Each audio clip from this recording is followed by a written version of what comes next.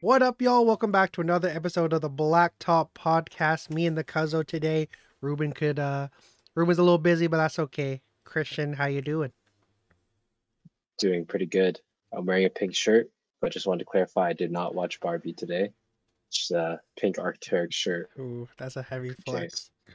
Probably fetch a nice little resale dollar on that. Oh yes, oh yes. How are No, you? I'm good. You know, we just had family from Chicago come recently. It was really nice to see them. And yeah, even though that was Chicago, that's the Eastern Conference. We'll be mainly talking about the Western Conference today. The next two episodes are kind of be a little bit of a conference preview. Nothing crazy, but you know, for the most part, a lot of the free agents have signed outside of guys like again Christian Wood, Kelly Oubre. But for the most part, a lot of these rosters are finally shaping up to what they're going to be on opening night. So we're going to get into that. But even though we're talking about the Western Conference, we got to talk about it. Jaylen Brown got a crazy bag. 5 years, 303 million. Christian as the resident by association Celtics fan because you love the light skin god and Jason Tatum. How are you feeling about this extension? I think it's like something that's like of Celtics nature in a sense. Like I know people are pretty hard on the Celtics about being like a business first team that like either, abandons players or commits to their players completely.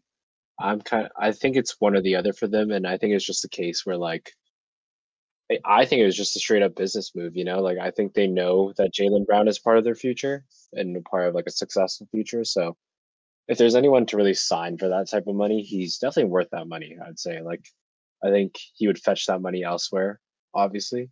You Um, think 300 M's for a guy who had what well, 8 turnovers in a game seven? look, I'm not the biggest fan of Jaylen Brown. I don't think that's what I'm saying, but I think you have to pay him the money, or you just like or you mess up like your future, at this point. Like Yeah. I think they figure out, obviously if the experiment goes wrong for this season and the next season, maybe they finally pull the trigger and, find a team that has 300 million worth of players to trade for. But I don't know. I think they just have to sign him because you can't let someone like him honestly walk. He's kind of like on the borderline of what I would think you would consider a young superstar, right? So Mm. but I wouldn't say he's there. Don't get me wrong. He definitely has flaws in his game. He maybe is a little overpaid, but he is one of those players you have to sign for that money. That's how I see it. I feel like a lot of that though has to do with like the CBA and this whole supermax era we're in now. Because I mean, back in the day, I mean, they had stuff like that, but it wasn't as crazy as it is now. Because I mean, the Supermax was really designed for more like the hometown teams or like the small market teams to keep their guys, and you know, Yeah. we're seeing now. Can you guess how much Jaylen Brown is going to get paid in the last year of this contract? It's like a Well, 300. crazy amount. So he's. I guess he's not guaranteed 300 M's, is This he? is this Or is if it was all guaranteed. So it's 303 across 5 seasons. plus 5 seasons. So quick math, that's like 60 mil a season. Hmm. But I think, but I think he. I'm guessing he has to have some sort of eligibility through like all NBA teams and stuff like that. The Or numbers I'm looking at doesn't include potential add-ons. oh, okay. So it's just I straight money. I'm guessing like his last season could be worth something like $100 million. Mm, Maybe you're, the math isn't adding up there, but nah. Oh, I get where you're heading at, but nah. So he starts getting paid next season's what 2023, 2024. So after that season, he gets paid 52, and then in okay, 2008, 2029 or 2028, holy, he's gonna be getting paid $69 million. okay. I was honestly ballparking 80 before, and I think I was just like trying to add up like how the money might add up, Hmm. basically. But yeah, I mean, if we're talking about just in terms of player retention, I agree that you kind of had no other choice than to give him the super max because otherwise there's no reason for him to stay outside of maybe running it back and all that. But I also think this is the Celtics last year to have like a chance with this core guys before you kind of start retooling. Not to say you move on from the Jays, but you know, KP is obviously it's I can see them extending him, but it does for at this point in time feel like a little bit of a rental. And then if it doesn't work out this year, you're gonna have to look at getting off of guys like maybe Robert Williams to really get some extra value. And then Al Yeah. Horford's probably not going to be on this team for that much longer. So, I think it was necessary, but it's really I think pigeonholed them for the next few years. Because I mean, if this is how much he's making, imagine how much. Well, Jason Tatum I think signed another like super max like not too long ago. So I could be talking about my ass, but next time they got to pay him, whew, gonna be crazy. But I don't know. I feel like the Supermax is it's thrown around too often to the point where it's like the last few guys that have all gotten it have all been, I don't want to use the word unworthy because they put the work in and all that, but they don't scream like a Supermax kind of guy like Bradley Beal. I mean, No. we saw how that turned out. Rudy Gobert, we all kind of know Right. how that's going. And hopefully Jaylen Brown's not a part of like this kind of pattern we're seeing, but yeah, I mean, the money is crazy. I mean, it is crazy, but just on off topic, did you see how much? Have you been paying attention to like how in football/soccer, like the Saudi league starting to buy up a lot of the European guys? Oh, fuck yeah. Like with Mbappe being Bro, given like 1 billion 1 year offer, bro. Like, something wasn't like it some that. with like I think it was because of the transfer fee and how much you would actually make from it. It I was think like it's like it, 1.5 in total. yeah, yeah. That's fucked. That's Like, insane. If yeah. would you do it for your Mbappe? Honestly, if you want to be like leave a legacy, because I think that's what football is about, like compared to like obviously other sports have legacies, but I think football's so traditional that like I feel like football even is a lot more important, like yeah, having the personal accolades rather than yes, just like being a member of a team. yeah, because you won't really. I think if he does that, he just kind of signs his like legacy away basically at that point. But it is And just I for a think year, just to get it back. yeah, I guess, but I think there's just like I think that's just like signing your life away in my opinion. He's got enough money, at that point, like what kind of money is like $1 billion? That's just like stupid I money, mean, even the like money he was already getting at PSG, along with like an insane level of control at the club level, was insane. Because like I don't know if you heard, but I forgot how much he was getting paid, but he also got to like determine the transfers. yeah, yeah. And I mean, like, not to go off topic because we're obviously talking about soccer right now and not fucking basketball, Yeah. but like he's wanted to play for Real Madrid for like since he was a kid, and like you look at like the type of legacy that like that team has with players like obviously Ronaldo and David Beckham and now Kareem Benzema and like all these legends. Like, why would you? It's like basically like Michael Jordan, like if you were to be offered in like 1996, like during his prime, like to go to China for like $1 billion or something, Mm, like that's that's a basically that's a good like comparison. yeah, it's not the right move, True. for the culture at least. Yeah. All this is just to say that the amount of money that's being thrown around nowadays is insane. But Yep. anyways, let's get right into the actual meat of the show. So, as we said, this is a bit of a Western Conference preview. We're not going to go just like team by team by team. We're going to start here. Top 6 in the West. So obviously those are the confirmed playoff spots, but last year you had the Nuggets, the Memphis Grizzlies, the Sacramento Kings, the Phoenix Suns, the Los Angeles Clippers, and the Golden State Warriors. Did you go your 6 by like order or you just picked 6? I do actually have an order. I think Oh, I'm pretty okay. good.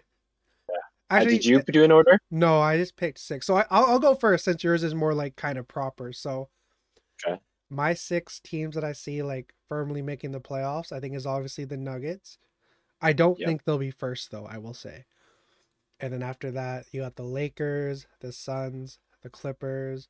I think the Mavs are going to get into that top 6. And then Interesting. even though there's some kind of inkling that they're starting to, be on the decline, I think Golden State still finishes in that top echelon. Not sure about the Okay. order of that, but those are the 6 that I have. All right. Interesting. I actually don't have two of the teams you mentioned in Okay. yours. And I think it's because it's hard, but I think like this is like the ideal season in which I see it happening. So Okay. my top six in order. Number one, Are you going top to bottom? okay, I'll go bottom to top to make it like suspenseful. Okay. So number six, I have Memphis. I think Dang, okay. I mean they're gonna be 25 games without Ja, and I think they're gonna definitely probably have like a like slight above 500 record during that time. And I think that's gonna hinder them from trying to be up there when you think about how top heavy the West is. Hmm. Um, and then number five, I have Golden State. Um, I think a lot of my list is predicated around the idea that these teams are pretty complete and that there's not enough flaws for them to really decline. Hmm. So I think Golden State's gonna be fifth. I think the Lakers are gonna be fourth. I think they like obviously showed out through the end of the season of this last season here that they're gonna basically be that team going into this season, and they're gonna be pretty well gelled. I actually have a pretty sleeper pick number three. I'm not gonna lie, but I think it's rationalized by how they started the season last year. I think New Orleans is gonna be third this year. Fully healthy? I Okay. Yeah, I can see that. I mean, there hasn't been any recent reports on Zion, but I'm assuming, at least from what I've been trying to read. Not on basketball at least. I mean, yeah, not on basketball. But I mean, real talk, I think even if he's like 75% of himself, like they're a pretty scary team still. Mm. And they pretty much have that same team. And I think they're pretty complete, honestly. But I think this is like pretty much disregarding like how good Sacramento was this season. I just think New Orleans like started the season extremely strong. Yeah. And I think they're gonna want to actually keep building on what they did this season, at least from the beginning. I think Phoenix is going to be number two. I just don't think. I think they're going to have some, outside of the off, or sorry, they're going to have some off court issues. I think somewhere down the line, But you think they'll still be uh, able to like remain they're at the going to top round for up their most of it? wins. Okay. I Yeah. think they're going to be the type of team, like much like the Brooklyn Nets, in my opinion, where they're going to get their wins, but they're going to have like problems through the season where something is happening. And I think it's Mm. just because they're again like a top heavy team. Although I'll give credit, they've signed a lot of players onto their bench that are honestly pretty serviceable. And I think Denver is going to remain number one. I just think Okay. they're too sound of a team to really be knocked down a peg. The only way I see them really going any lower is if they suffer a pretty bad injury and they have to play without one of their key guys. But Mm. I think that's my top six. Can you just list, not like go into it, but just list again from bottom to top? Yeah. So number six, Memphis. Number five, Golden State. Number four, Lakers. Number three, New Orleans. Number two, Phoenix. And number one, Denver. Okay. I mean, let's start here. There's one team that we both kind of left out, and it's Sacramento. Yeah, that's So disrespectful for sure. I think it is, but I also think that they're the kind of team where if they want the same kind of success, I think they have to have a similar season to last year to where everything went right. Yes. When Yeah. you look at that roster, there wasn't really too many times where it was like this guy's missing a significant amount of time, this guy's out for a while.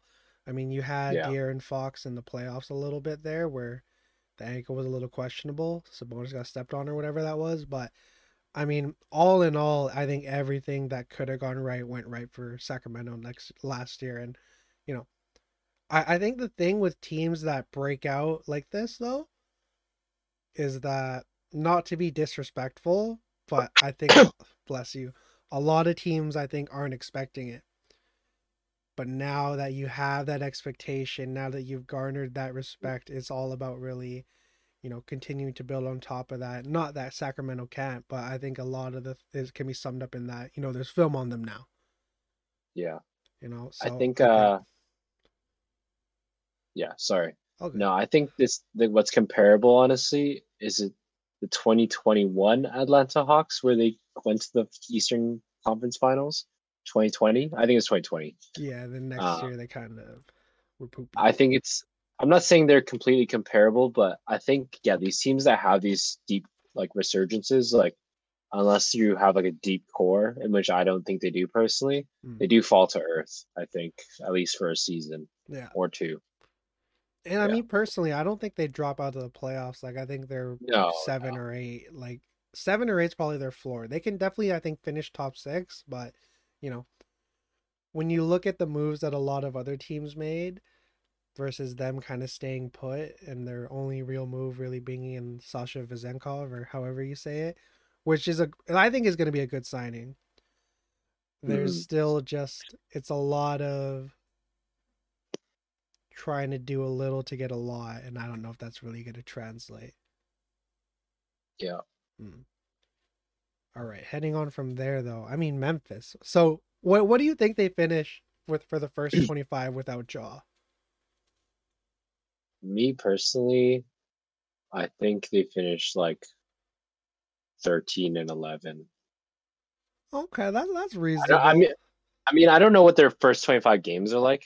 I haven't looked into Yeah. their schedule, but like I think just like playing most of these teams in the West, like if Desmond Bain is your number one option, like if you go down the all these top teams, there's someone that's like cooking this team every night, you know? Mm, Like, and I just think like, yeah, I think they're gonna take some games due to, their kind of capability of being a sound team together. I mean, they played really well without Draw last year. Don't get me wrong, but that was not to start the season. And I think the start of the NBA season is just rocky for every team. And to start without, your kind of spark plug is like, I mean, cars don't work that way, you know? okay, I like that. That and being Memphis, I respect that. Yeah, I mean, I feel like they're again one of those 7 or 8 seed kind of teams, but I think even if they get through the first 25 with Jaw, like with a reasonable record, when you look at having to gel two very need the ball kind of guys with Marcus Smart and Jaw, obviously Oh, Jaw's going to right. get the ball, but Marcus you know, Smart. having that backcourt there, which I think could be a solid backcourt for sure, but I think it's just kind of figuring everything out. You got Marcus Smart really trying to like whip people into shape, you know what I mean? I think he's the big bro on that team. And I think it's just about translating to everybody getting on board with that. So, I can see them making the top six, but I just think that having to really just gel everyone together very quickly after those 25 games is going to be a little hard. Exactly. Mm. Another team, the Pelicans. I mean, how are you feeling about the Pelicans overall? Just like not only just with Zion, but I mean, when we looked at their summer league, Jordan Hawkins, I think, looked really good. Little small, but looked good.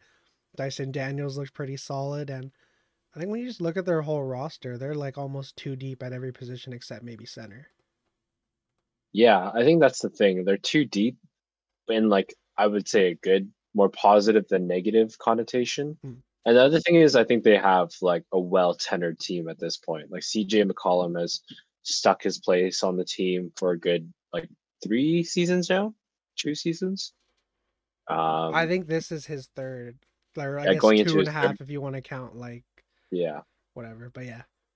exactly. And I mean Brandon Ingram I think is going to come into his own this season personally. I think he already has been, but I think people have like maybe have been sleeping on him just because I mean, this team, he obviously like didn't play a lot of the games last year. I think that's one thing. And they just suffered injuries from like at least all their star players at some point last season. But I think like when they're healthy, like this team is really going to come to their own because they're just, I think they have probably in my opinion, is it safe to say, probably the deepest roster in the NBA. Ooh, Maybe that's maybe a dang. I hot mean, looking at it, like because okay, if we're going by like playable guys, you yeah. got CJ, Zion, Bi, Jonas, Trey Herb Murphy, Jones. Herb Jones, You Jose gotta count Jose Alvarado, Alvarado. Hundies, Larry Nance Jr., you gotta count Larry him. Naz. Oh, I forgot he was on that team. And then now you got the new guys. Dyson, I think, is for sure going to crack the rotation this year. Jordan Hawkins, And I think, is a guy where his shooting is going to definitely have him see some time. And I mean, just that alone, they're 10 deep. And I'm gonna look up their depth chart real quick. But I mean, yeah, we just listed those guys out. It's a solid roster for sure. But I don't know. It's just hard for me. Oh, Najee Marshall's a guy, Yeah, now another guy I was too. gonna say, Yeah. yeah, yeah, But I mean, when we're looking at it, I just think that it's so, it's a really good roster, but having to hinge all of your kind of playoff and deep playoff run hopes on a healthy Zion is yeah, you know, yeah. that's a little bit of a suspect bet. But I mean, you know, we'll see how it all shakes out for sure. You know, if I had to pick, I'm an optimist, so I would hope that Zion does play at least like even if he plays like 50, 55 games, I think that's enough to get them into the playoffs for sure. Yeah. And if he's healthy for the playoffs, really, that's the Mm, most important thing too. yeah. Yeah. Like I think their ceiling is 3 for me, and I think I'm just being optimist. But I think their floor this year is like 8 for sure. Yeah, I think that's a good range right there. Yeah. Let's talk about, you throw out a team. What team you want to talk about next? A team. I mean, We'll I kind see. of We'll want keep in this top six. We'll head to the other teams later. the top 6. I mean, how do you feel about Golden State? I mean, they're obviously like they're the vets. They're the Spurs They're of the this. yeah, for sure. They're the elder statesmen. Holy. Uh Yeah. it's I. You know, I think It's cool. It's cool. yeah, you know, I mean it's all right. But Yeah. no, getting back into it, I think it's a solid roster, but I think we're just gonna have to see what they really do with Chris Paul because you know, Yeah. if I had a say in it, I would prefer him to be the sixth man. I was looking at their depth chart earlier. It has the starting lineup with Draymond at the 5. So they Oh, could do something like that. I don't think they'll do that full time, but you know, I like the idea of Chris Paul having a second unit with Gary Payton the second, Moses Moody, Jonathan Kuminga. That those four right there, I think, could be a deadly, deadly unit alone. And then AirPods as well as a guy who's big guard, super duper high IQ, can stretch the floor, and then you know everybody in the Golden State Warriors organization is smoking on that Lester Quinones pack. So he's another guy you got to look to. I just think that it's a similar vibe to the roster they had last year, where you're still trying to develop guys, but the additions of again a Chris Paul, a Corey Joseph, I think those could be really really beneficial moves to like helping these young guys oh, get more into it. So I think their ceiling for me personally, it's like maybe fourth. But I just think that having to any roster that really has Chris Paul playing an integral part, you got to be prepared for him to play like 50 games at most. And even that now sounds like a little bit of a stretch. yeah. I mean, I don't think it's like out of the talks. I think it's just like been put under wraps for a while. But do you really think Chris Paul is going to be on this roster the entire season? Yeah, I think so. Really? Yeah, Yeah. yeah. Because I I mean, mean, who else would really like you think take a shot on Chris Paul at this point? Which sounds so uh, disrespectful to say, but probably just like I mean, I don't have a name, but like a win now team that needs a guard. I think that's always a thing. Like, I mean, to be honest, I don't fucking know actually. Like, I could see like some BS happening with the Celtics trying to go for Chris Paul. yeah, that's kind of who I had in my mind. And then Yeah. if I'm going to stay, I think there's no way in hell I kind of let stuff like that like happen. So Yeah, that's true. I do think he'll be fully invested this year with Golden State roster wise, but I think it's just trying to get him to understand that, maybe not understand, but buy into that idea of being more of a six man, like you know, like kind of how Derrick Rose was Oh, like New York. with not even no more I'm thinking more like Minnesota, to where he's still a part of the Okay, rotation. yes. Yeah. Very different play styles first of all, but just the idea of like coming from being that guy to being that guy off the bench. Yeah, I can see that for Mm. sure. How you feel about the Nuggets? Because I'm not gonna lie, I was looking at like their depth chart. I'm kind of I'm feeling very meh if I'm being real, because I think they're relying on a lot of young guys. You know, during the summer league, they obviously had Peyton Watson showing out. Hunter Tyson generated a lot of buzz. Julian Strother's looking like the guy who's going to be Christian Braun. Christian Braun's looking like he's going to be a Bruce Brown. But, you know, outside of the starting five, the only real veteran presence you have is Reggie Jackson off of that bench. But you got DeAndre or Jordan, but obviously you're not going to have him in the rotation. But Uh-huh. yeah, I don't know. I feel like they're obviously going to be in the top six, but it's crazy to say. I can see them going as low as like 4 or 5 this year. I think there is that precedence I could see happening as well. I think it's just more so that like they just have a lot of players that in a sense just gel extremely well. Hmm. And like I think the comparison that we keep making to like the Toronto Raptors in what 2019 was it 2019 they won? Yeah. 2020? Yeah, 2019. Uh I think it like makes a lot of sense. I mean, you just have like I think Nikola Jokic like I think his presence makes players better and like kind of I think accelerates their Hmm. growth in a lot of ways That's a good just point. cuz like having someone that plays almost like this like hand in hand guard, but also big role. Like he kind of fills both ends of the floor and I think allows guys to get involved. So I think when new guys come into the rotation, like you've always seen them thrive. Like even when Bones Highland came into the rotation, he like started to accelerate away, Hmm. like even in his young years. I mean, Aaron Gordon, I would say like prior to obviously being on this team was not like much talk of the town and now he was in like all-star consideration this year. Like Good I point. personally think like I don't think it's been underrated at this point because Jokic has obviously been given his flowers a lot more as of recent, but I still think like his impact is pretty like off the charts. Like I think they're going to hold on pretty well just because I just think all the other teams in the West don't have it solved like they do. Hmm. Like I see I that. don't I just don't think any team puts like this is the thing. I think I have Phoenix second, like not to talk about Phoenix, but because I think they're maybe the better team on paper, obviously, but they have a lot to solve. And I think like Denver like has it solved and they're probably just working on what they can do better at this point. So I think they Hmm. have the pedigree and the roster to run it back, honestly. Okay. But yeah, I Yes. just don't think I don't think they're getting knocked down a peg.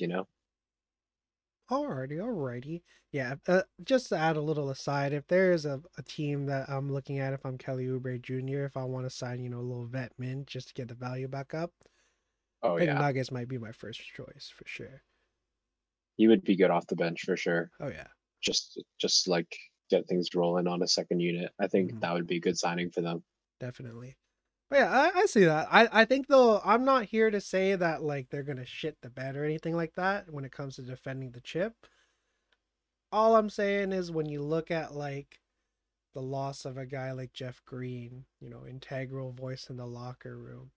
Bruce Brown, probably one of the best Swiss Army knives when it comes to looking at role players. There's a lot of guys that, you know, aren't going to score, give you 20 a night, aren't going to give you, double double back to back to back, but they're going to they play their role and they play it perfectly. So, I think it's definitely going to be a rough time defending, but yeah, I think they're more than capable of doing it.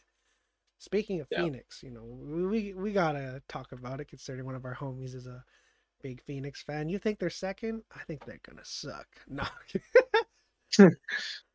Nah, I think this is like I think the experiment is like going to go well just because I think this time around for KD, he doesn't have problematic players around him. I mean, Devin Booker, in my opinion, is problematic. Don't get me wrong, but he does play. I He think plays. he's more so problematic if you're the opposing team. he's just a bitch. Like honestly, like that's what that's what it is. He's the thing is he's a good player. He's just not like good morale, and I think, but he plays games. That's what I mean. Like he plays 70 games, You or know what something it like is? that. You know, I've done some soul searching, some growing. I think that's what makes him like the Kobe disciple. He's not there to be your homie. He's there to win. Come on, he's there to win games. Nah, but he still He be definitely. If you no, complain, he a bitch. He questioning a double team in a fucking pickup run. He a bitch. I don't give a fuck. let's be real. Is that the weakest thing you've ever seen like a NBA superstar do? I mean, to get caught in 4K saying that, bro, like you cannot ever like be put in the same sentence as Kobe ever again, in my opinion. Damn. Like, I'm sure players have complained about it too. Like, don't get me wrong. Like, I'm sure there's He's been just the another one that player got that's like, caught. yeah, and like the thing is, if you're gonna wear Kobe's every game and be like that, like, then you better not be saying this shit in front of the camera. Did you see his signature? I don't know if it's Uh real, but there was like oh a oh different. That shit yeah was yeah. weak as fuck. The It looked like a It looked like a shoe before you sew on the actual sole. You know what I mean? yeah, Where it looks they look like, like a ballerina shoe almost. yeah, or like they look like those, like, you ever wear shoes from Payless, like the Oh, Airwalk brand? oh damn! I know. I had the exact shoes that you're thinking of. Yeah, they do look like that. Oh my goodness. Yeah, I don't know. That shit's weak, bro. Yeah, it's not even like the Jason Tatum ones where it's like it looks over the top. It just looks too simple. Like Yeah, it's if definitely it's a lifestyle shoe, still kind of weak, but not as weak. more acceptable. It's not a hoop Yeah, shoe. yeah. Yeah. Anyways, when we're looking at Phoenix, I agree. I think the experiment's going to be a lot more successful this time. Katie's going to Mm. have another winless ring, if you know what I mean. But I think the big thing here is just if Frank Vogel is able to get DeAndre Ayton to buy in. And, you know, jury's still out on that. I'm still someone who's very high on DeAndre Ayton, but I think it's just being able to get him to realize that, hey, you're not going to get the 15, 20 shots a night that you want, but, you know, second chance points, I think, are going to be a really big thing with this team. Being able to, you know, grab a rebound with all these guys that are going to be taking a lot of shots is going to be a big thing. And the primary guy who should be the benefactor of that is obviously DeAndre Ayton. Now, I think Frank Vogel's still going to try to implement something where he's getting post touches or whatever it may be. But I think he's the guy that could really make or break this team from being, second round conference finals exit to potentially, playing in the big dance. But when you look at like the resources they had, I think it's a solid roster, honestly. It is. Yeah. Can't really question it. I think Mm, their team is genuinely really good this time around. yeah, But yeah, I think it's just a wait and see type thing. I think DeAndre Ayton is probably the biggest X factor. definitely. Because honestly, he got dog eat by Jokic. Oh my Like, goodness. yeah. And like that could just happen again. Yeah. Like that's the thing. Like that's an issue that I don't think has been solved by this roster yet. Yeah. It's not even like it sucks that he got 30 put on him constantly. Ooh, sorry about that. A little steam thing was popping up. But it's that he didn't give anything back. Really anything No. at all. Dude. You know, if Jokic is giving you 30, you got to at least give him 15, 16, 20, but Yeah. obviously that didn't happen. But moving on from there, because, everybody's going to be wondering. That's probably what everybody's kind of thought process is. Talk about Dallas. What makes you kind of evict them from your top six? I just don't think they've honestly, like, looking at their team right now, I opened something up by accident here. Like I don't know, man. Like they don't like even really have a proper like front court right now. Like I'm not high on like I'm high, obviously like Kyrie Irving and Luka Doncic are like players that in their own right already put you in a certain conversation. But this is like building like basically like like if you ever watch NBA rebuild videos or like 2K rebuild videos, this is where you start, you know. You gotta move pieces around for this to actually happen. Like just because you got two good players, you got like respectfully, like no one on this team I think is on like another level that will take them there. Like Seth Curry, you know, Seth Curry's cool. Rashawn Holmes can be cool. Markieff Morris could be cool. Sam Hardaway Jr. is on and off in my opinion. True. Like I'm just looking at these names and there's not really enough for me to say that this team is really going to outclass the teams that have 1 through 5, you know? Like even if Luka Doncic is who he is, and even if Kyrie Irving is who he is, like if they don't even re-sign Christian Wood, like this could just be the same season as the end of their last season. I You know, like that's heard I heard the talk of the town is that they're trying to do a sign and trade with Christian Wood, just so they don't lose him for right, nothing. right. I mean, if Some I'm looking BS at with this Cat. roster, I kind of like they have some nice pieces. And I think me saying they're top six is kind of me buying into them for the next few years. But I really, really liked what they did in the draft, being able to get Derek Lively the second as a guy who perfectly fits there. You know, Omax Prosper is another guy. I don't think he'll necessarily be playing all that much compared to Derek Lively, just because if you look at Omax, he's trying to get a spot over guys like Tim Hardaway Jr., Grant Williams, Josh Green, Maxi Kleber. I think those are your four pretty solid, can play 3 to 4 guys. And then Dante Exum's another guy who's, making his NBA return. We'll see how that goes. So, but Yeah, the main guy I'm really intrigued with is Derek Lively the second because, coming out of college, he's a guy that could stretch the floor, play crazy defense. He was in that kind of Miles Turner archetype. Spent his year in Duke, doesn't necessarily get to do the same thing. And now I think we're really just trying to see if that high school game can really translate, which I think to an extent it will. And if it does, Derek Lively is probably the perfect guy to pair next to people like Luka and Kyrie. Because, he's not going to want to bang bang in the post.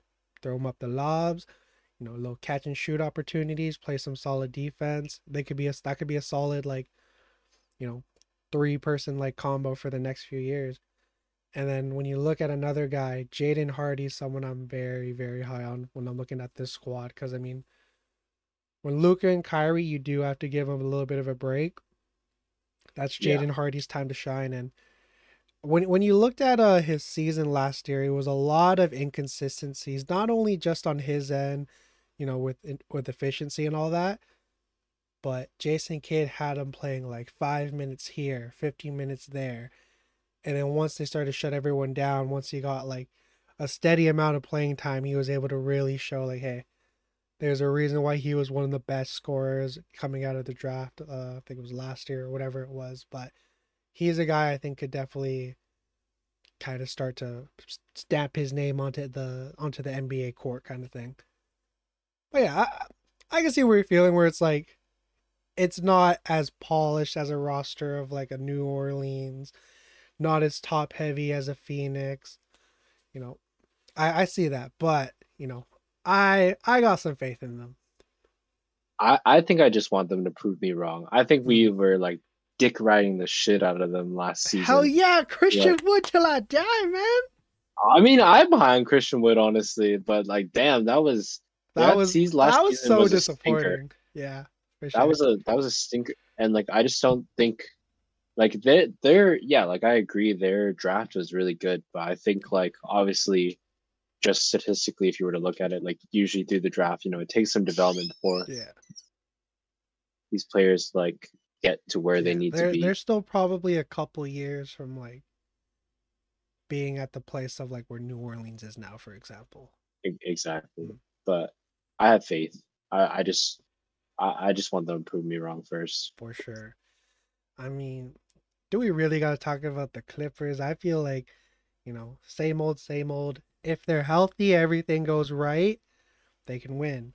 So I think let's That's talk the about the narrative all the time. hell yeah. I think I want to say this is the last year of it, but I think they're really just going to wait until maybe the wheels fall off at this point because they got the new stadium opening up. They're going to want to have guys can really sell seats and put butts in the stadium. So let's talk about the LA team, the real LA team. As much as everybody says, yeah, I was a Clippers fan, that's cap. Let's talk about the Lakers. I'm not gonna lie. I didn't order it by like standings or anything, but I think the Lakers could really challenge like for the top of the West for sure.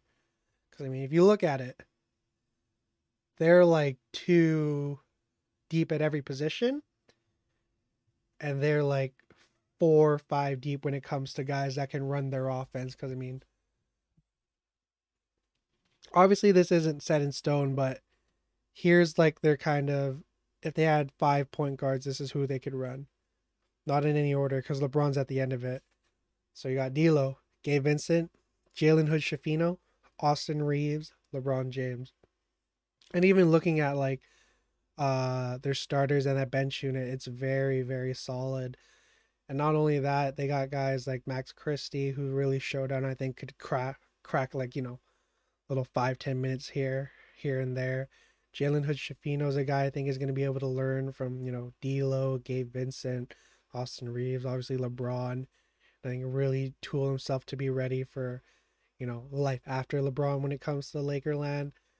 And Anthony Davis we saw kind of started to really get back to where he was. If he's able to translate that back, that's a whole nother story. If Rui's playing like how he was in the playoffs, this team's scary for sure. I think just the depth they have, and it's not only just like depth wise for overall, but when you have those spells where LeBron's on the injury report, Anthony Davis is on the injury report, you got guys who can step up.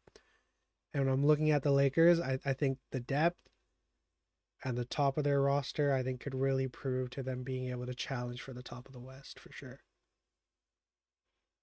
Yeah, I don't disagree, honestly. I mean, they got Cam Reddish, so Hell yeah, man. They're no, God. I think like Gabe Vincent was like a sleeper signing this year for Mm, sure. I think that one is going to prove to be pretty lethal. I mean, he's a dog. I can't lie. I think like it showed up. I mean, like obviously the playoffs went the way they did, but he showed up a mm, good portion of that. He obviously through the regular season was like an anchor for the Miami Heat. And then you still have players like Rui Hachimura coming back who came into his own like during the season.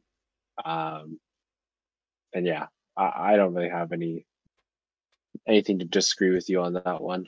I just think like yeah, I think yeah, I did put him at 4 on my list, and I think that's like where I have him right now. I feel like four And I is think it's almost their floor when you look at like damn. the depth of this team. I don't think they're gonna stink. No, I don't think they're gonna stink, but I mean they still like I think knowing how the Lakers have started the last few seasons, I'm not saying like they're obviously like starting the same way, but I think for some reason shit always just like hits the fan for them for the Mm. first bit. At least track record wise over the last 2 3 years, I think they're gonna have to still mesh again. I think they're one of those teams, and I think if I'm being honest, like completely honest, like and this maybe I'll get slandered for this take, but I think it has to do a lot with LeBron on a lot of teams. I think a lot of players have talked about it in player interviews, but it's just the fact that LeBron either meshes well with players or he kind of makes players worse around him. It's like no in between. Yeah, yeah, I Yeah. feel that. So I think it's always just like learning how to play with LeBron again is like pretty tough for some people. Mm, And yeah, I think Anthony Davis is also just, always a question mark. So definitely. that's but I think I wouldn't say your take on them being like fourth as their floor. Like I don't think that's a bad take. I just think like this team is just always a walking variable in my opinion at this Yeah. point. Alrighty, I Yeah. think last team I want to touch on personally, I think is OKC. I don't know if there's anybody else we can really get into Yeah. until we get to like the rookies, but none of us had OKC.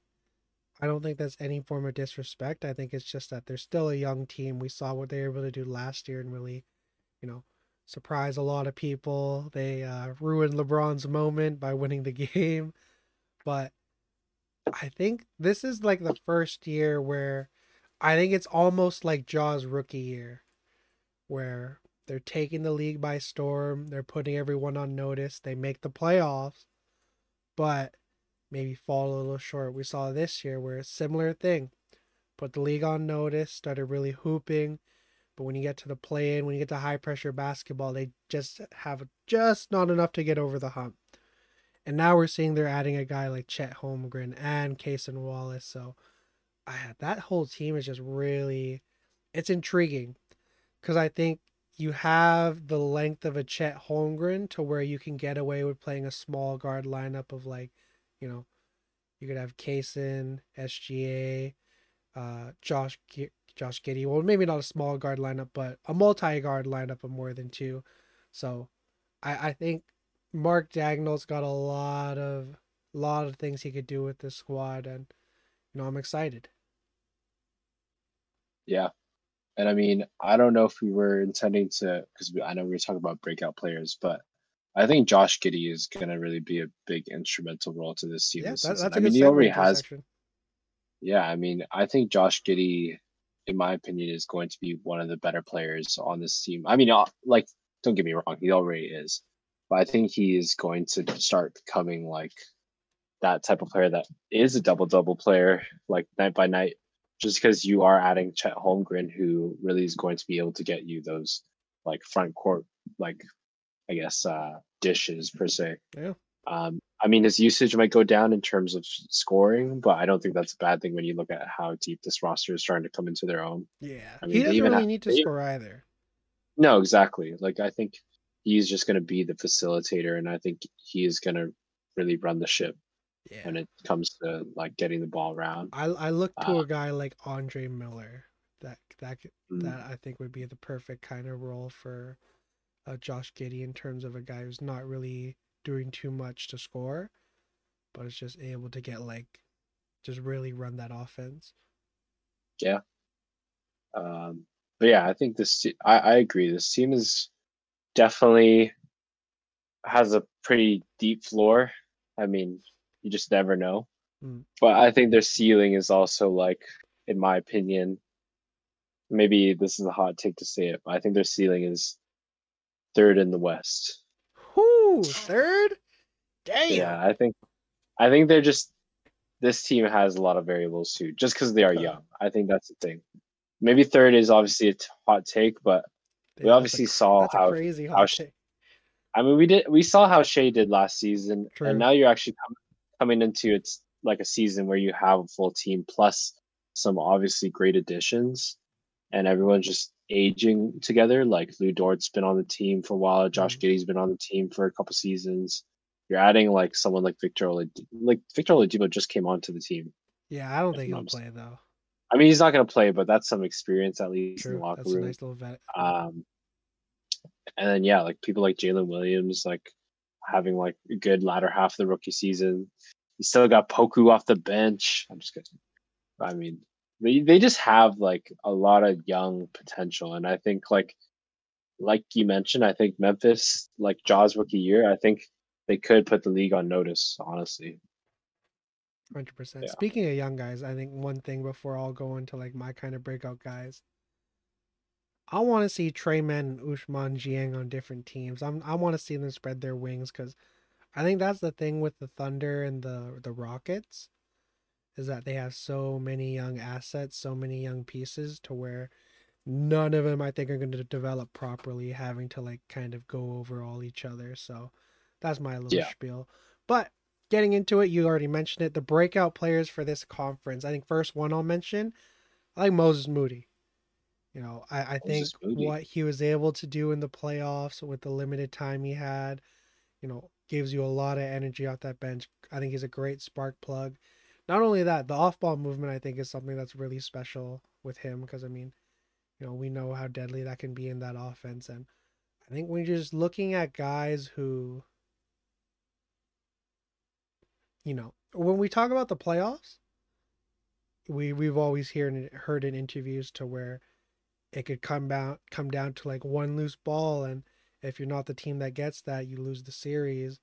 And I think Moses Moody is that kind of guy to where I would depend on him to create those winning plays, you know, high quality basketball, high quality IQ. I think all of that kind of encompasses Moses Moody. And, you know, when you're playing with Chris Paul, the game comes a lot easier. And I think Moses is going to be a guy that I think is really a big beneficiary of that. Just because, I think Kuminga's another one, obviously, you could talk about. But I think with Moses, I like how he's not just static when he's not getting the ball. He's always moving.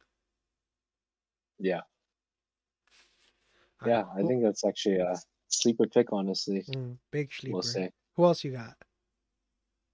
But see, when I think about breakout players, I think about like Laurie Markkinen last year, for example, obviously coming into his own, coming out of the cocoon and turning into the Mm, player he is.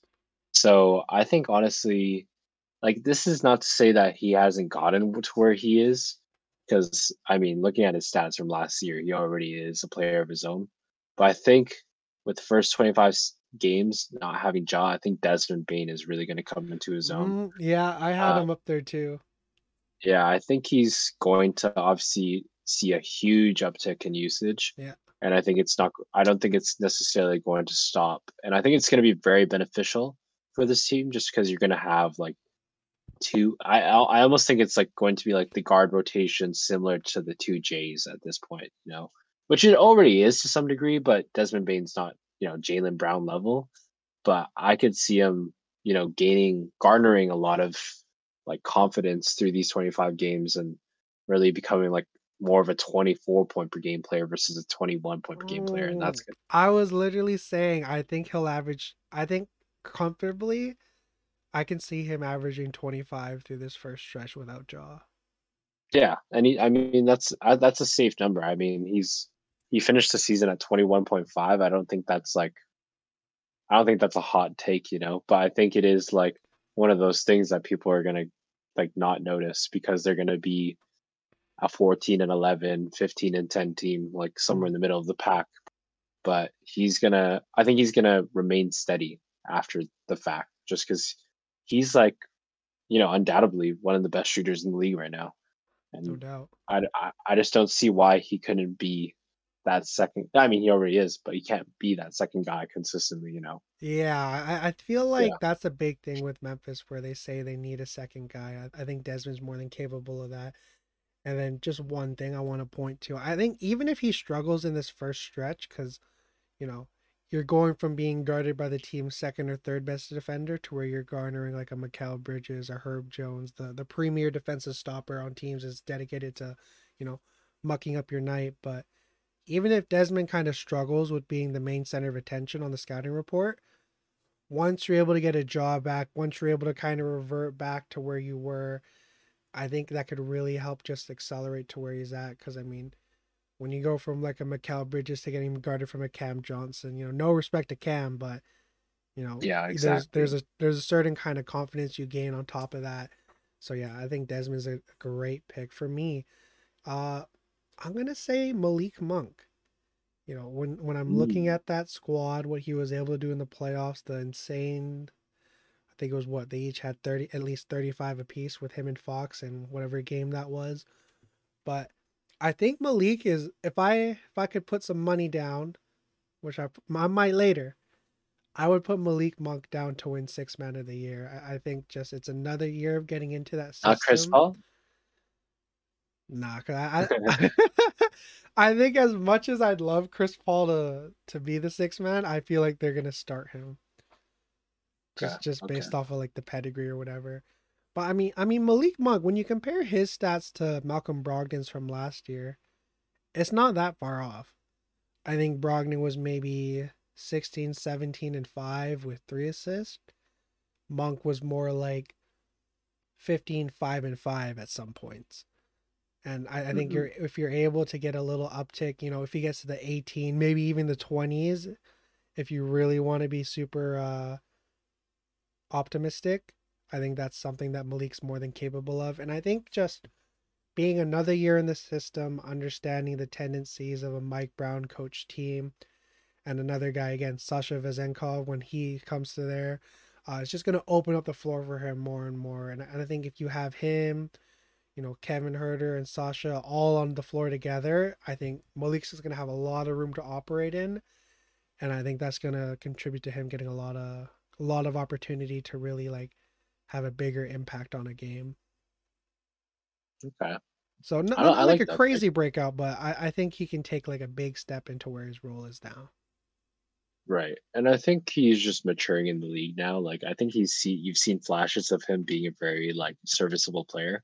Mm. And I think being in this specific situation, like I think he is gracefully like, accepted this expand role like how he played last year, and he Yeah. went crazy, even went crazy in the playoffs, obviously.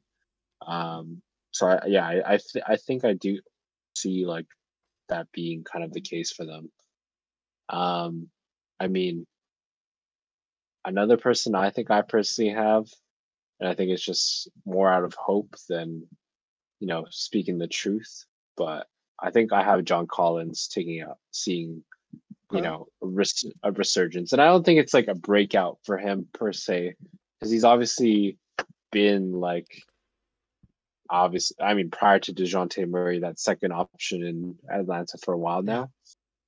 And coming to the Utah Jazz team that's sort of just raw and still figuring out their lineups here. I mean, me personally, I don't see a lot happening for Colin Sexton.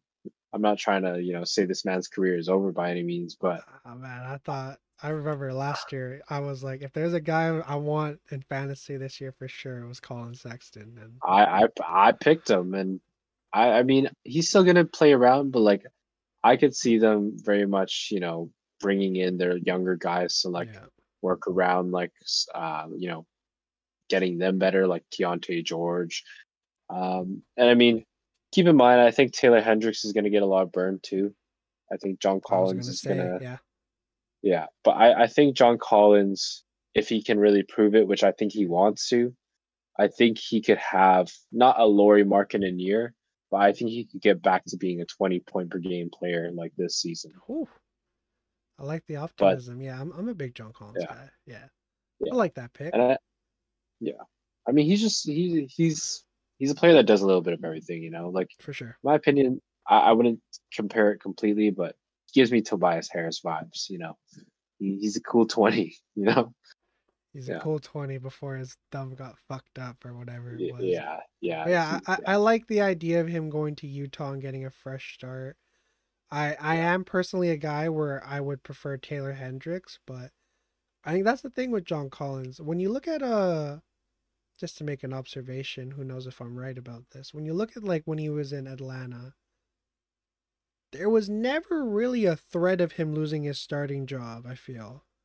There might have been a couple times where like, oh, you're seeing AJ Griffin start to come into his own, you're seeing DeAndre Hunter still being effective in his role to where you're seeing a little bit of glimmer of like it might be over. But yeah, he's never really, even from day one. Let me make sure I'm not just talking out my ass here, but it just has that feeling that that's always kind of been a guarantee. Like as much as as Trae Young is Atlanta's point guard, he was always like gonna be Atlanta's power forward. And when you're looking at here, yeah, outside of his rookie year, he's only come off the bench for 3 games. And again, that excludes his rookie year where you pay your dues or whatever it is. So I think he's been used to getting minutes, and now that you're gonna kind of be pushed into this fight or flight mode, that could it can make you or break you. So I like the yeah, opportunity for him. I think it's a good thing for both him and Taylor Hendricks. And man, Utah's a team I can think if there's another sleeper, I would put them in there. yeah. I think that's a good statement. Yeah. Next player I'm gonna mention, I think Devin Vassell. Last year was already Mm, kind of the beginning of an indication that he's ready to break out, but I think a year, hopefully, he's fully healthy, where you're able just to again impose your will on the game. You're able to get to your spots. You know, he's a Chris Middleton type of player, which you know how I be with those types of guys. And I think just again, he's able to get to his spots, and when you equate that to the fact that he's gonna have a guy like Wemby, who even if he's not like doesn't have it going offensively, he's gonna garner a lot of the gravity. And I think Devin Vassell is going to be able to take advantage of that. And playing alongside a smart point guard in Trey Jones, I think Devin's just in the perfect situation to be that number two guy, to be, you know, not the give it to me last shot of the game or whatever it is, but he's going to help you get over the hump for sure. Yeah.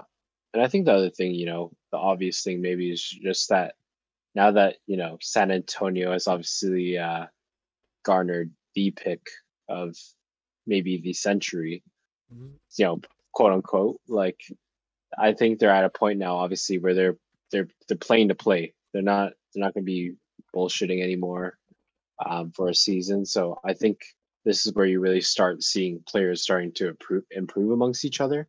I think having obviously Wemby is going to cause the other players on that team to want to play at that level or at least feel at that level. Mm. So you could even throw names like Kelton Johnson into that mix, even Oh though yeah. he's come into his own already. Like in the last season, like I think he's gonna have or feel like he's gonna have something to prove. I think him and At least Sohan are like the perfect, like those three alone, I think are perfect yeah, complementaries to Wemby. exactly. But yeah, I agree. I mean, I don't have any more guys. Like, I mean, I do have a few more guys, but these are more so like the stars on my list, Okay. like that I think are just going to basically, you know, not like necessarily, become that much better, but be those players this season. Yeah, throw them I had out, and three. then if anything, we'll talk about a little bit, and then we can get into like the rookies. Yeah, I would say okay. Well, I think the obvious one, in my opinion, is Anthony Edwards. Uh, I think he's already pretty much in the last season showed that he's going to be that guy in this conference. I personally have this idea, and I think it's going to happen that Timberwolves are going to make a midseason move. They've just taken too much shit to like not be able to like ride this team out any longer. Like I think they're gonna be the type of team that like lets this experiment for maybe just the half the season and make a trade somewhere down the line. So Mm. I think Anthony Edwards is going to they're gonna commit obviously on him. I think that's the one thing. Do you And think then I Ant think can? they're gonna Sorry to cut you off. Do you think Ant can yeah, average 30 this year? Think he that's can? what He like can get up to that? that's that's what I mean. Like I think they get rid of one player and he ends up finishing like yeah, like averaging like close to 30. I think that's where my head is right now. I think that obviously those things have to happen, but I just don't see them holding on to both Cat and Rudy Gobert. I mean, unless they want to be like playing in mediocrity forever. Sorry, I didn't mean to go on too long about that one. I think this is like another like crazy pick.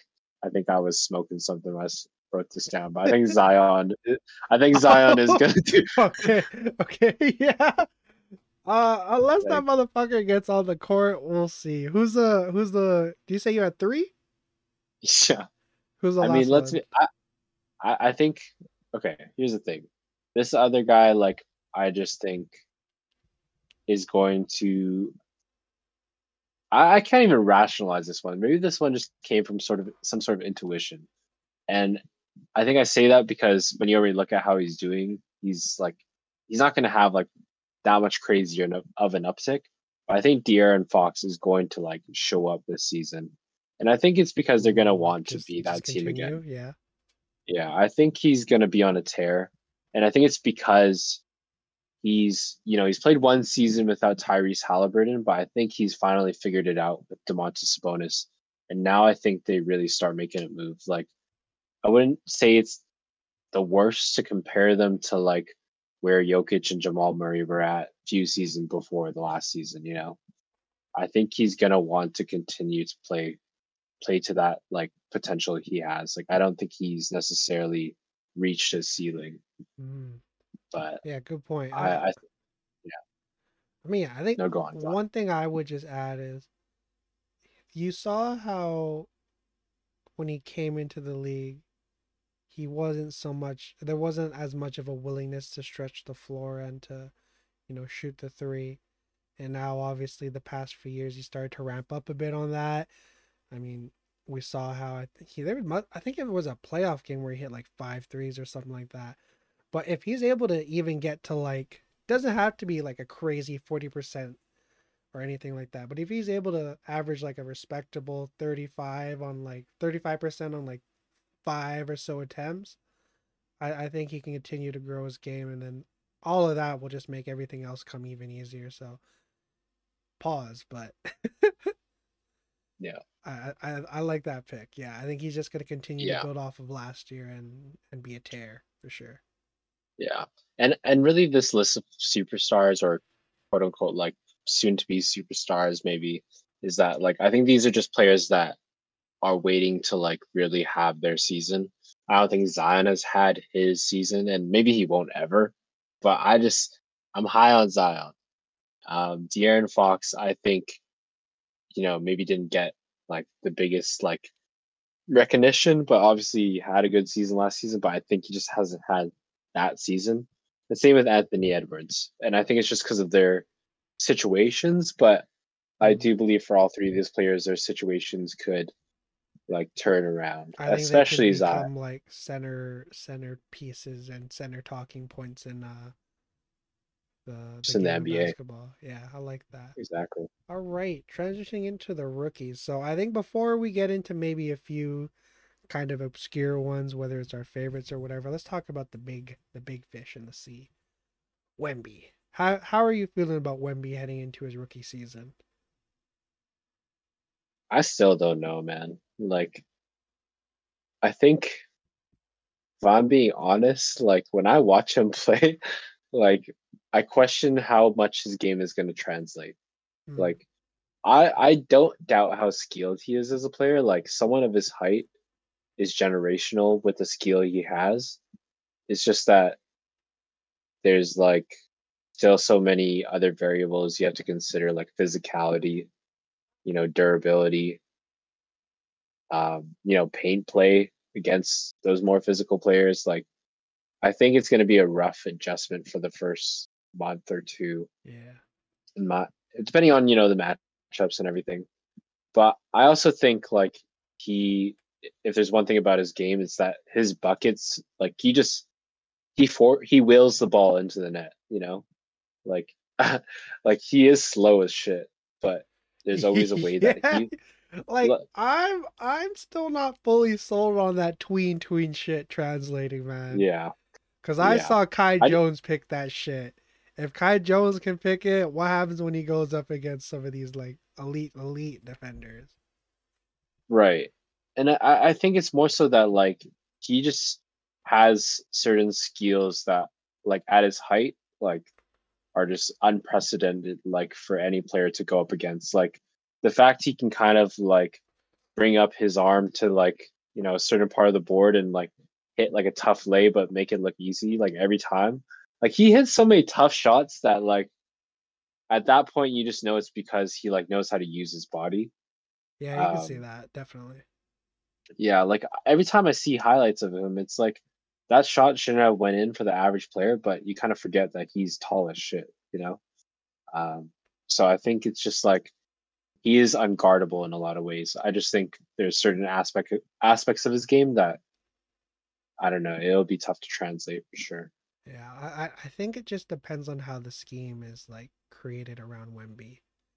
Because I think it's Yeah, pretty firm that he's not going to be like, well, he's obviously going to take the jump ball, but I think outside of that, he's probably going to be more of a power forward.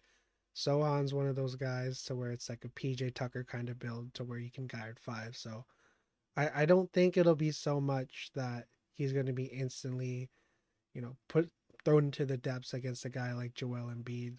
There's definitely going to be bits of that, yeah, but yeah, I mean, I think for Wemby, it's just really about like I don't want to say this first year is a wash, but I would much rather just kind of sit in this first season as a way of like translating to the American game, because we all know how much of a difference it is from the Euro game. If you had to predict a stat line for Wemby this year, what do you think he averages? Points, rebounds, blocks. Points, rebounds, blocks, no assists. I'm just kidding. Yeah. Doesn't really matter. Uh, He Jeez. can dime though, I'm not gonna lie. I remember watching the first game, and Yeah, the offense wasn't there, but he's a willing passer for sure. I think I have something like. Oh man, do I think he's an over 20 player? That's the toughest call. I think he is. I think he's like a 20.5, 9, and 1.5 blocks. I think that is like maybe that's like pretty tough actually. Like that's obviously close to a double double on 1.5 blocks, but I think I can see that realistically. His Mm. usage is gonna be like pretty pretty up there. Yeah, he'll have the usage to Like get 20 for sure. yeah, exactly.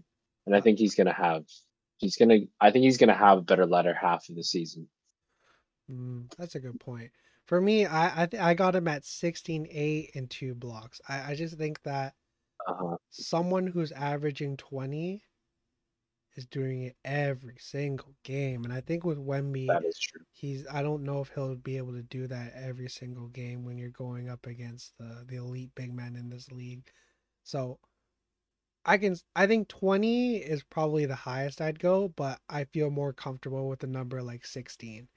Nothing crazy, still respectable, but I'm more so intrigued about how his defense is going to translate into the NBA game. Next, we got Scoop. I'll cap this one up. I think with Wemby, I think it's the most kind of boomer bust in terms of their rookie year. Scoot, though, I think Scoot's probably going to be the most consistent rookie out of everyone. I think a calm 15, 5, and 7 would be a great rookie season for him. And this is all assuming that Dame does eventually get traded. Because, I mean, I think it's just any day now. But when you look at Scoot, how he was going on in that first Summer League game, you could tell, like, yeah, any other draft, this guy would be one. And I think just, man, his game is so polished. He'll shoot it from the three. I like that he's not just going to, instantly try to go to something more comfortable. And then, again, his ability to get other guys on the floor involved. Man, I'm excited for when we go watch a Trailblazer game in the near future for sure. Yeah. Yeah. Alrighty. How you feel about Amen Thompson? I mean, I just think like there's a lot of chefs in that kitchen right Yeah, now. exactly my thinking. And I don't know like how these rookies on the Rockets will ever do now. Because in my opinion, like anyone could just have a bucket, you know? And I think that's maybe the problem with that team. And I mean, it's good that they signed someone like Fred VanVleet, for example, to sort of mediate that. But even with that, like they just still have such a insanely like deep young core that I think he's probably going to play something around 25 minutes a game, if I had to guess. Maybe that's not an educated guess, but I just think they just have so many mouths to feed and so many people to develop. So I think he's going to have a good season, but he's not going to be in the contention that the other players like Scoot and Wemby are. Yeah. I think that's where, like, and I think it's just the situation in Houston specifically. But I think he's going to play to like the level he is. Like, I could see him averaging something like 12 or 14. Like, I don't know. I think like this team is just really hard to, they're really hard to predict. Hmm. I mean, like, if I think like there just needs to be something that opens up for him to actually have potential to play more. Yeah, I mean, speaking of opening up, I have written down here like I like how you mentioned there's way too many chefs in that kitchen. I think they need to consolidate their assets. I think seeing what a KPJ and Jayshawn Tate package could fetch you on the open market, it's something I would look into. And you were definitely a lot more kinder than me. I think with just the fact that I don't see him starting, because I think the lineup would probably be Fred, Jalen Green, Cam, or Tari, whichever way you'd want to go there, Jabari Smith Jr., and then obviously Alperen Şengün. And I think that the fact that Amen is like he's more of a pure passer, so I don't know if you really throw him into your starting lineup if he's not able to at least be a threat from the three. And we'll see what Ime does, but I think Amen's definitely. I like how you worded it to where he's going to be really good his rookie year, but I don't know if he'll really be in the conversation with the Scoots and the Wembys and the Brandon Millers if you put him in there. But yeah, for me, Yeah. I had 7, 5, and 5 for because you know Damn. That's fair. I think like I'm shooting for the stars honestly, because even with like, sorry, not to backtrack, but with Wemby, my number was more like 18. But I have high hopes for these guys yeah, always. Wemby you just kind of got to shoot for the stars with him. But yeah, 7, 5, and 5 sounds pretty pretty right. Yeah, for sure. Last part of the because we kind of already answered a lot of the big questions I feel, and a lot of the ones I have written down we already touched on. But Uh-huh. we'll end it like here. If you had to put stock into any of the rookies outside of the top five, again sticking to Western Conference, what rookies are you rolling with? I think you know my answer. I feel like we, Mostly be, huh? I feel like we're both thinking of the same guy, You think so? Keontae All right, we'll George. see. Ah, shoot, yo. I mean, Keontae George is up there for me. I Who would are put wait? stock into him too. I think my stock, even though the situation is not ideal, like we just said, but I think my stock is going into Cam Whitmore, bro. See, I just, I want to, but I just don't think he's gonna be able to. yeah, he's not going to garner the minutes. That's the Yeah. problem. But his game, honestly, Oh man. is it's so young Kawhi-esque, and like Yeah. it's even echelons ahead in terms of like where he's at offensively, compared to Kawhi. And that's the thing. Like, I mean, Kawhi obviously Well then, developed would into a it player. even really be like a Kawhi then? Well, that's the thing. He's not. He's Cam Whitmore. Like, True. I don't know. I just think he's gonna have to like hang around for a bit before he can probably find a situation elsewhere. But if I were to buy stock into him, knowing that like that stock is gonna grow, like if I hold on to the stock, say for 3 years, 4 years, I think that stock is gonna pay dividends later. Growing Cam. Just not this year. Let me say that. Yeah, I think Cam. Do you think he cracks 10 points per game? Oh fuck no. Dude. Like What do you I think think he'll average? I mean maybe he averaged a cool 10 if he's lucky, but like I don't know, man. Like the thing is I like think he'll average at least 9. d- yeah, I mean Jalen Green just throws up so many shots on his own. Fred VanVleet is gonna want the ball. He's like the most paid player on Dylan that team. Brooks, they got a lot of shot chuckers on that team, man.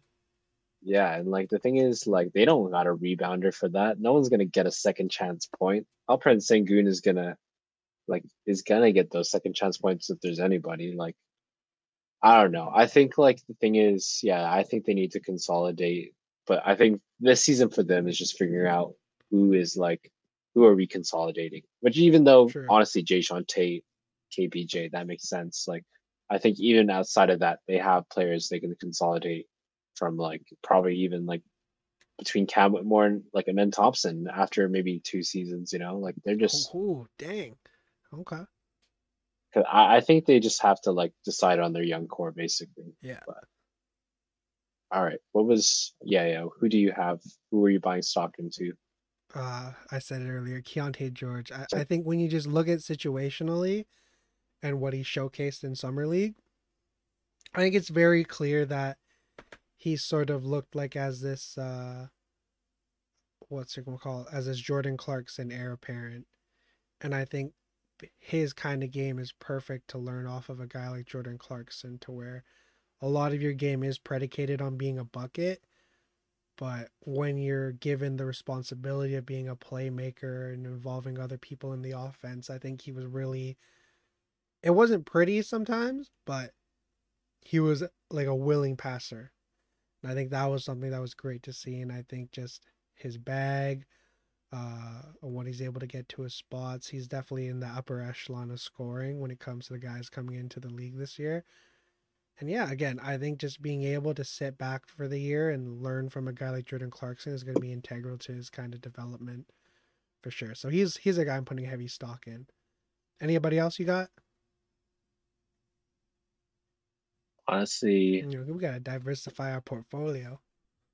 if I were to like really just like put my money down on someone, and I think it was like someone I put my money on, like since like this draft class was even talked about, it's still Scoot Henderson. I think he's gonna be the player out of this class personally.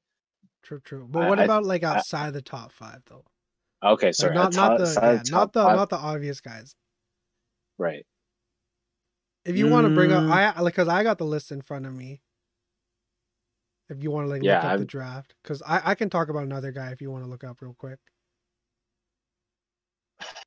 Yeah, yeah, sure. Yeah, Let for me just sure. refresh. Yeah, all good. While he does that, here's another guy I'm very high on, Leonard Miller. You know, I gotta have some Canadian bias here, but I think like how we mentioned that if Minnesota does a trade, I think a guy that's really gonna benefit from it is Leonard Miller, because you know I think when you're watching Summer League, you're not looking for the guy who's getting the most points.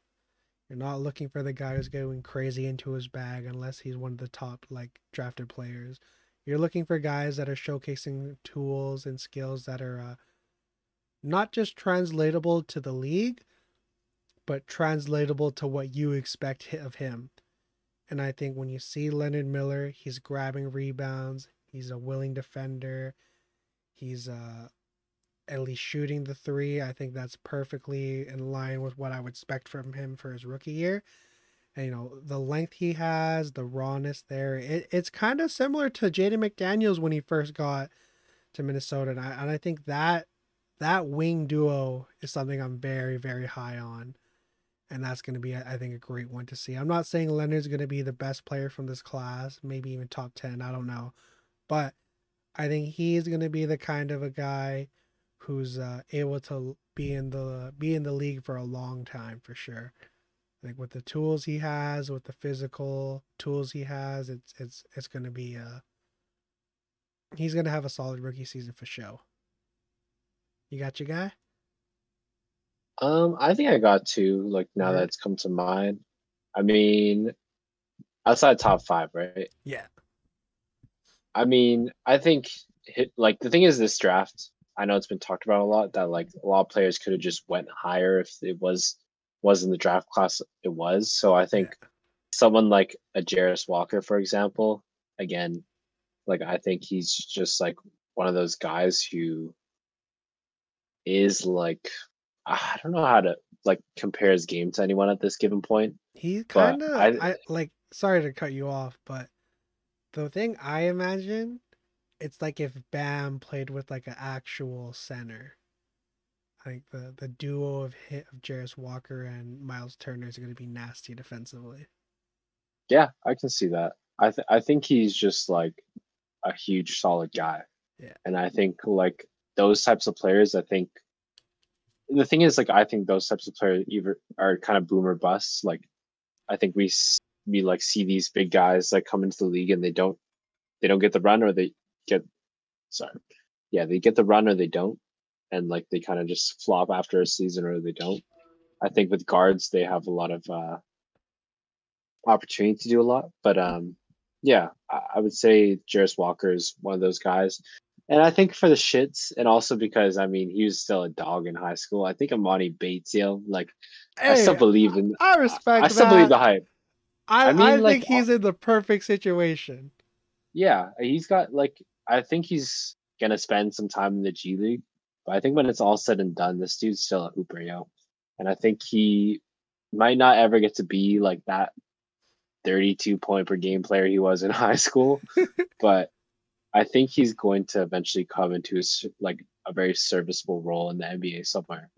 So I like I that. think I think if you just know how to score, like you're already like somewhat there, you know? Oh, Like I think you just 100%. yeah. And that's what like I mean has kind of been forgotten about him or like underlooked at this point Yeah. because he fell to the second round. But And I think just to go back to the summer league, I think you saw him grow very quickly in that shortest period of time. I think you saw him be the guy that's going to chuck up a shot, try to take all the crazy, crazy shots. But as it started to wind up, especially in that final game, I think you saw him really, really play more of actual basketball than hooping, if that makes any yeah. sense at all. But yeah, I mean, I don't know if he'll really stick this first year. I think he'll get spot minutes for sure. He'll spend a lot of time in the G, but you know the Cavs got their new toys with Max Strus and Georges Niang. But yeah, I mean, if there's a guy that would really that I think everybody's rooting for in this class, Imani's definitely up there. And me and Ru, Yeah. or if we do it on Saturday, whatever. When we talk about the Eastern Conference, he's a guy that we're definitely going to bring up again. But Oh yeah, fuck, my bad. Yeah, we're all still talking good, about the yo. West. All Yeah, I good. think I brought up Jarris Walker and Amani Yeah, Bates. that's okay. I think I forgot this was a Western Conference episode. I'm not gonna lie, but All good, yeah, man. The rookies got you. Taylor Hendricks, I think, just to bring it back to the West, I think is another one of those perfect situational guys. Very versatile defensively. I think when you pair that with him and Walker Kessler, it's just going to make the game for Laurie to pour all offensively. I think it'll make it a lot easier for him for sure. And then Derek Lively the second is another, I think if it goes perfectly well, if the shooting translates, he's a guy that could be with Luka for like the rest of his career, damn near. yeah. But Luke could also be one of those guys that just makes every player around him turn to dust. I'm just kidding. You never know. I'm a Luca hater. I think at this point, I just want to see Luca thrive, but I need to be proven wrong. Proven wrong. He took the he's the Phoenix Suns' daddy. Don't get me wrong. I think he is obviously still that guy, but like I think this season, last season, was just it's brought up a lot of question marks for me, as has everyone. And I think Yeah. I just don't want him to be the next James Harden. You know, I want to see more out of him. Oh, you mean yeah? From that perspective, I feel that. Yeah. I don't know. I feel like Luca. Do you know?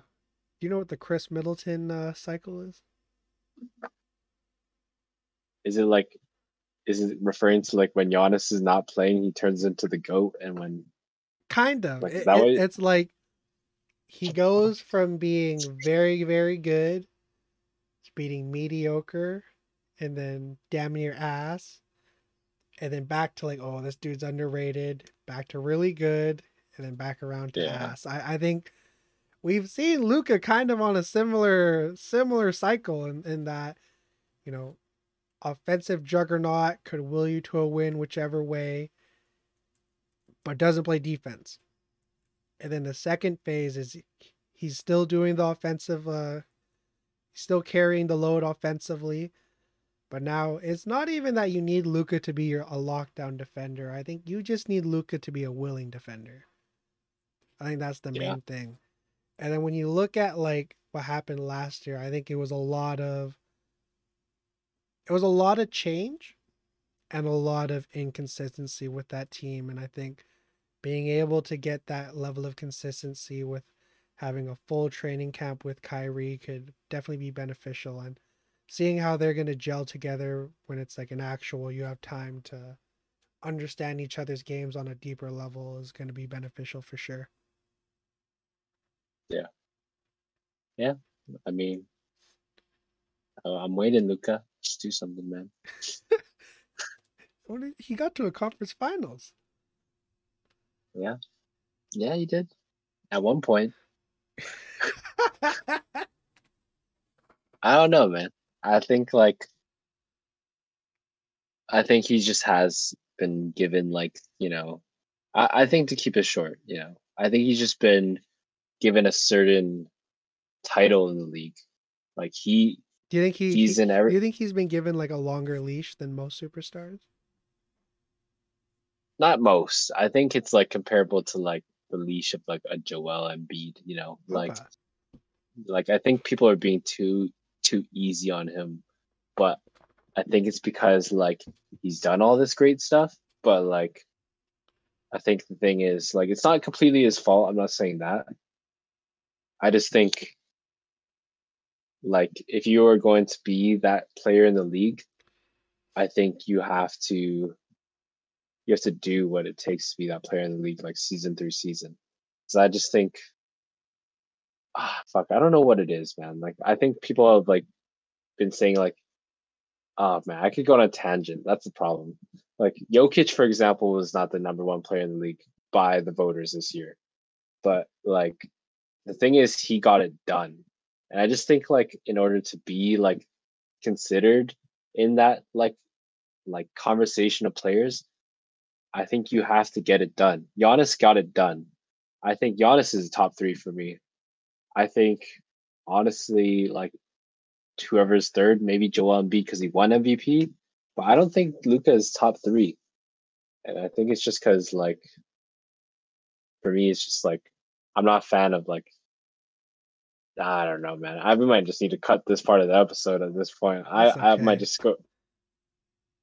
I just think I need to see something from Luca in order for me to like keep him in that conversation. Is what I'm saying. Hmm. I I think it's just a lot of recency bias in terms of like It he is, didn't play a lick of defense for like this season it feels. yeah, But yeah, I get what you mean. You're holding all your light skinned brothers to a higher standard. exactly. It's because I want to see him thrive, but I'm not gonna I'm not gonna act like he's playing up to the level that he's like the guys are playing. Like there's only so many people you can call him, and I don't know if I can call him him. Who if okay, last part of the episode. If you're should we do it where do you just want to say players you think are him or I'll throw some guys and you tell me if they're him? Yeah, you can throw him if you want. Okay. So Luca's not him. No, Devin Booker? no, come on. Jason Tatum? Oh, that's tough. That's my own guy. But me personally, I still think he gets it done. Like I just think there's still obviously the steps they need to take, but I think he's still him. Okay. Joel Embiid? No, not him. Kawhi Leonard? Is he still him? Ah, I have to say he's not. I would say he has been, but he's not. Okay. Did I say Paul George already? No, Paul George isn't him. Is SGA maybe on him? the maybe in the podcast he is. Damn. uh, SGA, I would say not yet. Potential to be. Okay. What Yeah, about what's the brother's name? Dame. Is Dame him? that's tough. What do you think? Hell yeah, I think Dame's still him. I mean, best I season mean, of his career this year. yeah, I'm still kind of I I forgot who I was talking about it with the other day. Might have been you, but I think the only reason he waited so long to request this trade, I think, was to get Jeremy Grant his bag.